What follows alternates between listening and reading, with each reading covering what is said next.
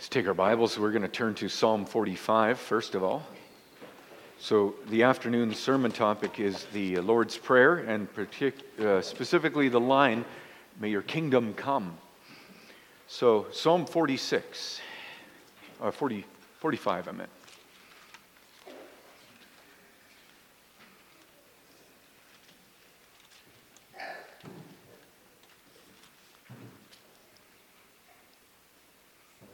This is called a wedding song.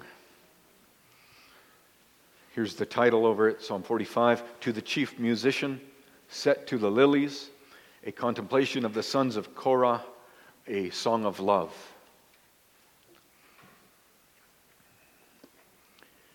My heart is overflowing with a good theme. I recite my composition concerning the King. My tongue is the pen of a ready writer. You are fairer than the sons of men. Grace is poured upon your lips. Therefore God has blessed you forever. Gird your sword upon your thigh, O mighty one, with your glory and your majesty, and in your majesty ride prosperously because of truth and humility and righteousness. And your right hand shall teach you awesome things. Your arrows are sharp in the heart of the king's enemies. The peoples fall under you. Your throne, O God, is forever and ever. A scepter of righteousness is the scepter of your kingdom. You love righteousness and hate wickedness. Therefore God, your God, has anointed you with the oil of gladness more than all your companions. All your garments are scented with myrrh and aloes and cassia out of the ivory palaces by which they have made you glad. King's daughters are among your honorable women. At your right hand stands the queen in gold from Ophir. Listen, O daughter, consider and incline your ear. Forget your own people also and your father's house.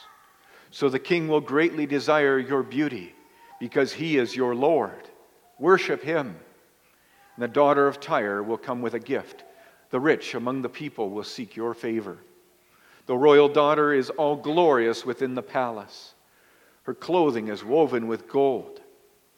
She shall be brought to the king in robes of many colors. The virgins, her companions who follow her, shall be brought to you. With gladness and rejoicing they shall be brought. They shall enter the king's palace. Instead of your fathers shall be your sons, whom you shall make princes in all the earth. I will make your name to be remembered in all generations. Therefore the people shall praise you forever and ever. Let's turn now to Revelation chapter 19. Again, this is about Christ and his bride.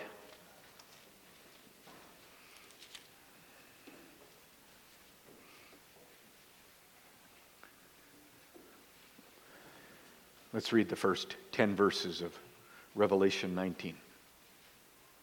Page 1422. After these things I heard a loud voice of a great multitude in heaven saying, Alleluia! Salvation and glory and honor and power belong to the Lord our God. For true and righteous are his judgments, because he has judged the great harlot who corrupted the earth with her fornication, and he has avenged on her the blood of his servants shed by her. Again they said, Alleluia! Her smoke rises up forever and ever. And the 24 elders and the 4 living creatures fell down and worshipped God who sat on the throne, saying, Amen, Alleluia. Then a voice came from the throne saying, Praise our God, all you his servants, and those who fear him, both small and great.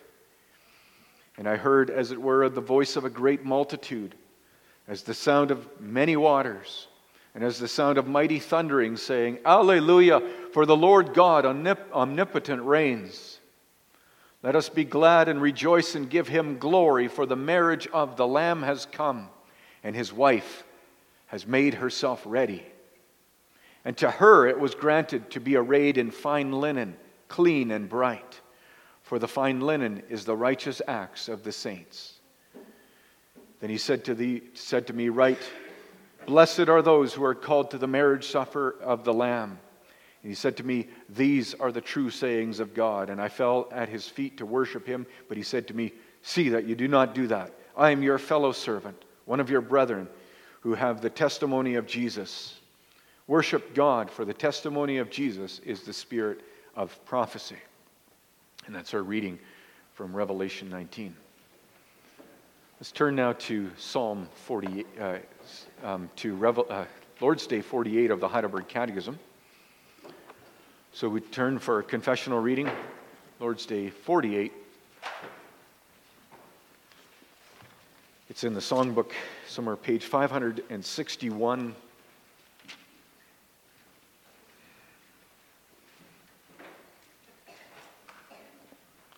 About the Lord's Prayer, and what is the second petition? Your kingdom come, that is, so rule us by your word and spirit that more and more we submit to you. Preserve and increase your church. Destroy the works of the devil, every power that raises itself against you, and every conspiracy against your holy word. Do all this until the fullness of your kingdom comes, wherein you shall be all in all.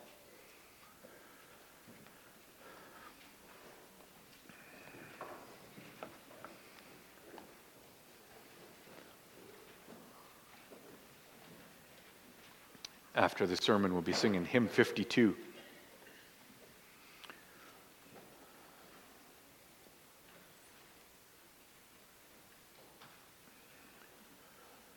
Congregation, loved by Jesus Christ our Lord.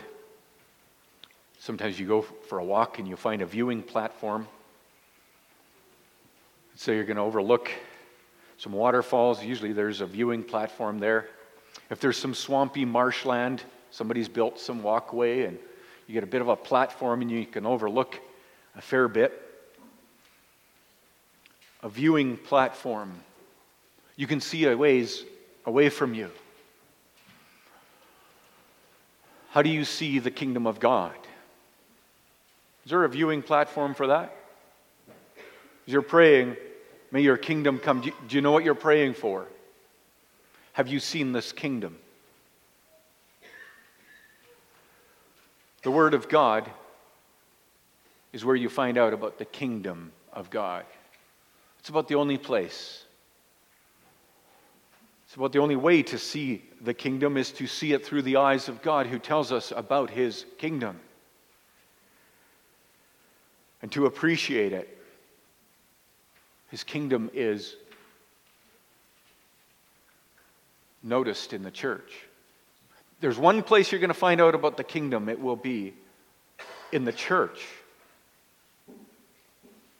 Even a broken church, a weak, failing church.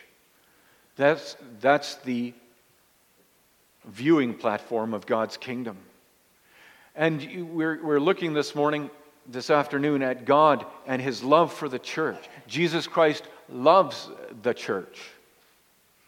You notice it in the prayer that He teaches us. Pray to the Father, Jesus says, pray, your kingdom come. And there's a lot in there. A lot that we have to leave out just so we can have a bit of a focus. I mean, we can leave out the fact that the kingdom come means personally, may your kingdom rule, control, guide me.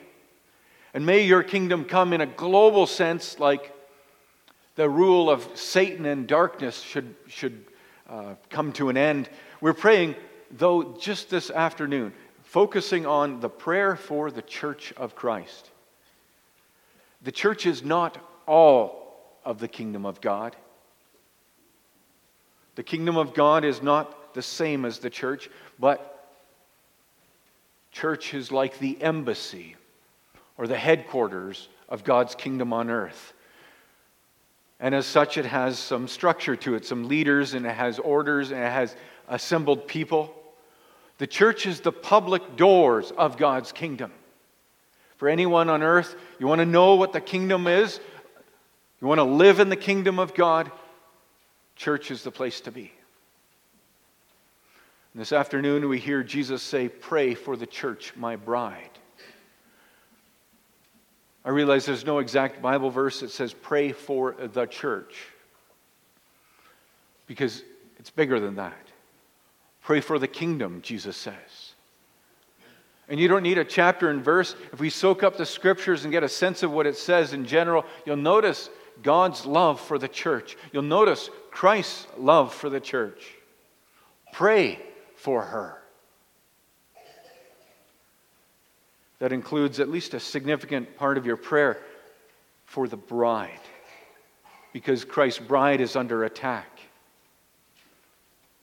I mean, she's got her issues. The church. She's far from perfect. If you've lived anywhere near a church for a few years, you know. The church is self-destructive in many ways. We can get caught up in lots of little issues that can divide. And then attacked from the outside too. The world has very little use for the church.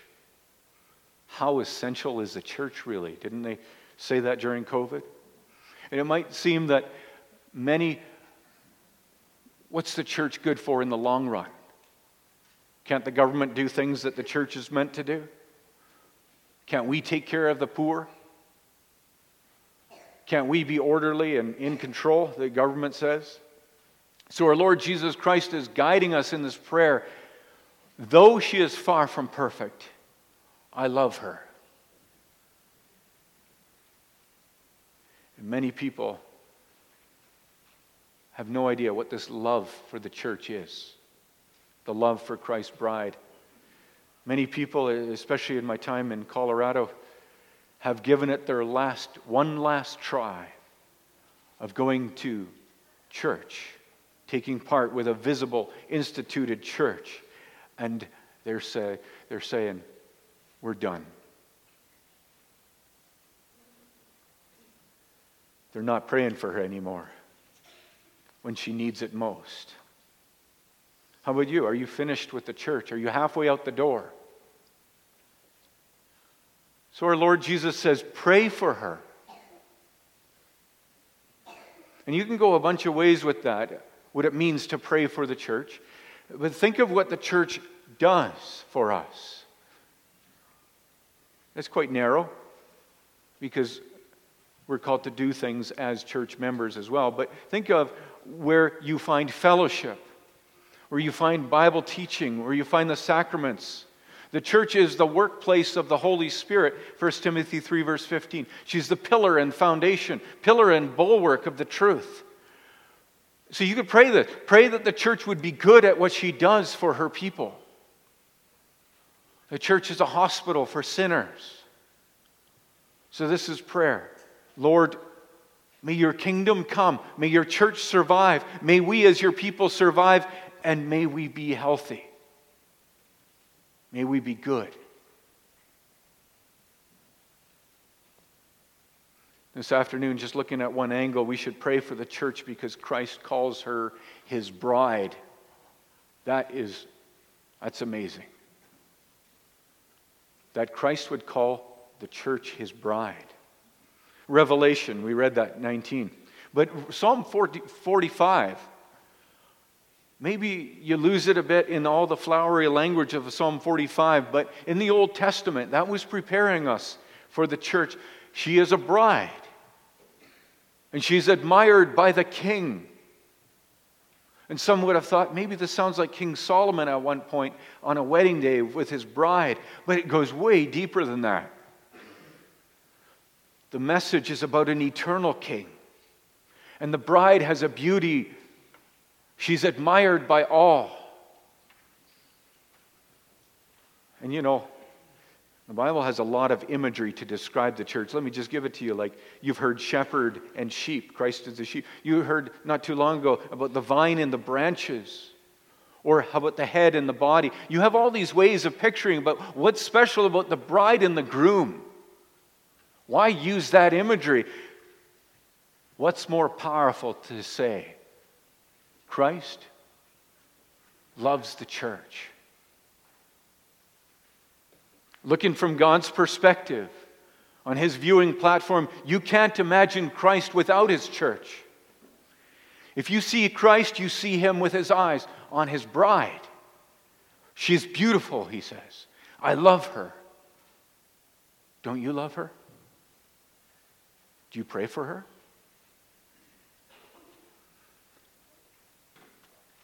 I've been to a few weddings, and I've officiated quite a few weddings myself. I even remember my own wedding. I don't remember much fussing around about the groom. To make the groom, the man, handsome, maybe it's just one thing to find a suit with a sleeve long enough. But I know one thing, the bride gets all the attention. And she is the object of affection and pride. She is the beauty, absolutely adorned. And when you hear Jesus Christ say, pray for the church, you have to notice his love for the church, his love for her.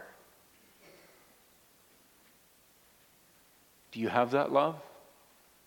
There's a lot of toxic environments, people bad-mouthing the church. Maybe you get comfortable with that. You just spout off and say nasty things about the bride of Christ. You realize it's the bride of Christ that you're speaking of. But notice the scriptures, the Old Testament, even the messed up Old Testament church called Israel is loved by God. And he, as we were singing in Psalm 122, pray for Mount Zion, pray for Jerusalem, pray for the peace of Jerusalem. So this is the point. Pray for the beauty of Christ's bride. I got an email not too long ago.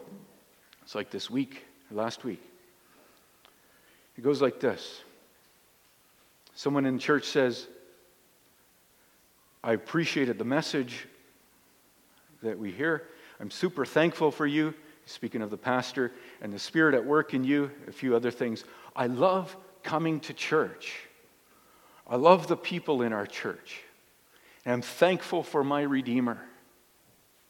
God is good and faithful. And one of you wrote this to me. You know how encouraging that is to hear of your love for the bride of Christ. And what you find here is that you're encouraged to look to your Savior, the groom. You're praying for the kingdom to come, and you realize right here is the kingdom of God. Yeah, people can talk about how messed up the church is. Who says that she's really that beautiful? Well, Psalm 45 has something to say. This wedding psalm. It's about the King, Jesus Christ the King, on his wedding day with the bride, the church. And it's amazing how beautiful she is. And you're like, wait, is this the church that we know of? No church I know is that beautiful. What's beautiful about her? I mean, her complexion, her personality, is it her hair, the way she styled her hair? It's her gold. This is interesting. Psalm 45, verse 9. At the king's right hand stands the queen in gold of Ophir. Gold, imported a long ways to be on the bride. And verse 13, it goes in further, speaking of this royal daughter. All glorious is the princess in her chamber, the queen. With robes interwoven with gold, in many colored robes, she is led to the king. And you now get it, right? The beauty of Christ's bride, the beauty of the church is a beauty that's been given to her. The gifts that she's putting on, the adornment, the jewelry, the dress, it's all been given by the king. And you know, Ephesians 5 does the same thing where God is saying, I love the church. Why? The Lord Jesus gave himself up for her that he might sanctify her, having cleansed her by the washing of water with the word, so that he might present the church to himself in splendor, without spot or wrinkle or any such thing, that she might be holy and without blemish. And now you see it, right? The beauty of the church is a gift. God's gift to her. And so God delights in having made her this beautiful. She is righteous. He's washed her so she's pure and clean and she's blameless. We heard that this morning.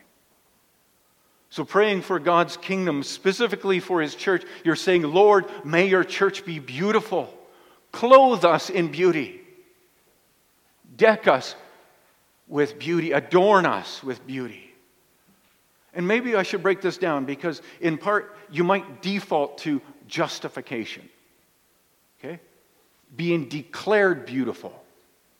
Think about Christ's blood shed for you to make you holy and blameless. That God sees you as perfect. Christ died, taking away your guilt, takes away all impurity, that the church now is perfect in that sense. Justified. But don't stop there, because that was just getting you started. Think sanctification. Christ is making His church holy. He's making her beautiful in real time. And that's how Revelation 19 goes at it. Hallelujah, for the Lord our God, the Almighty reigns. Let us rejoice and exult and give Him the glory, for the marriage feast of the Lamb has come, and His bride has made herself ready. It was granted her to clothe herself with fine linen, bright and pure, for the fine linen is the righteous deeds of the saints. Oh yeah, now you get the wording that we heard this morning, right? Saints. Good, blameless, holy. And this is lived out in real time. Not just counted, not just imputed to you, but you are becoming this. You are beautiful. The righteous deeds of the saints. So you're praying, Lord, may your kingdom come. I want to be this beautiful bride. We ought to be this beautiful bride living out a clothing of fine linen. Living out what is pure. Living out good works. That's the other word for righteous deeds. Good works. That's your wedding dress. This is what Christ loves, particularly about His bride. He's got a wedding dress that fits her perfectly. And she is now beautiful. Ephesians 2 verse 10, you are His workmanship, for we are His workmanship created in Christ Jesus for good works, which God prepared beforehand that we should walk in them. Pray for Christ's bride. Pray that we would be beautiful. Not only attracting others to church, but that we ourselves would be adorned. Remember how Paul writes to Titus, adorn the doctrine of God our Savior. You're like, the doctrine is perfect. Yeah, well, adorn it. Adorn the doctrine of God our Savior. Fill it out. Show it in your life. And this is God's pleasure. He delights. Christ delights to see His work in you. You are His new creation. Yeah, you're His bride. I just changed metaphors. But you are His bride. He's made beautiful through the Holy Spirit's work in you. So pray for the church. She is Christ's bride. Next time you get to a viewing platform, you can only see a little bit, right? Maybe you see the waterfalls, maybe you see the swamp, the ducks, the birds, and yeah. How are you going to see the kingdom of Christ? Is there a viewing platform for the kingdom?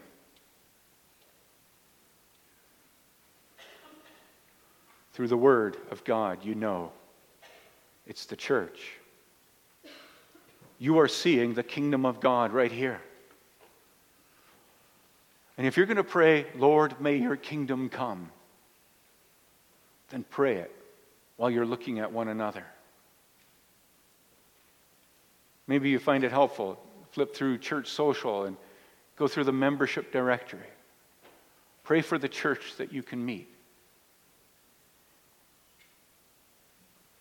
Love her. You know what Christ thinks of her? He delights in her. She's mine, He says. I love her. I will spend eternity with her. And Christ says, pray for my church. She's beautiful. I've given my life for her so that she would be beautiful. Amen.